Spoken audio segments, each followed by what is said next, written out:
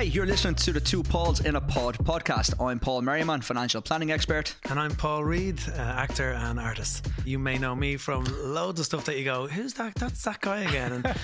And on TV shows and mainly theatre. Very good. If you go to the theatre. Excellent. Yeah. Actor and artist. I love that. It's so much better than a financial planning expert. I know. I've only got used to saying that, actually. I'm doing this 20 years, but yeah, it sounds odd. Listen, guys, the reason the podcast is here is we're hoping to bring you financial planning information, education, jargon free, but add on a little bit of spice, banter and stories from Paul's travels as an actor and artist. Yeah. Yeah. And I'm hoping to get a lot of advice off Paul Merriman myself here because it's kind of like a free session for me, so I'm loving it.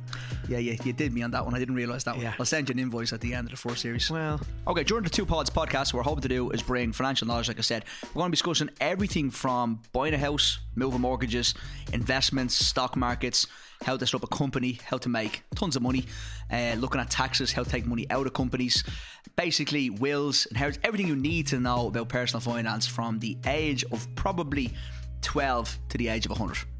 Very simple.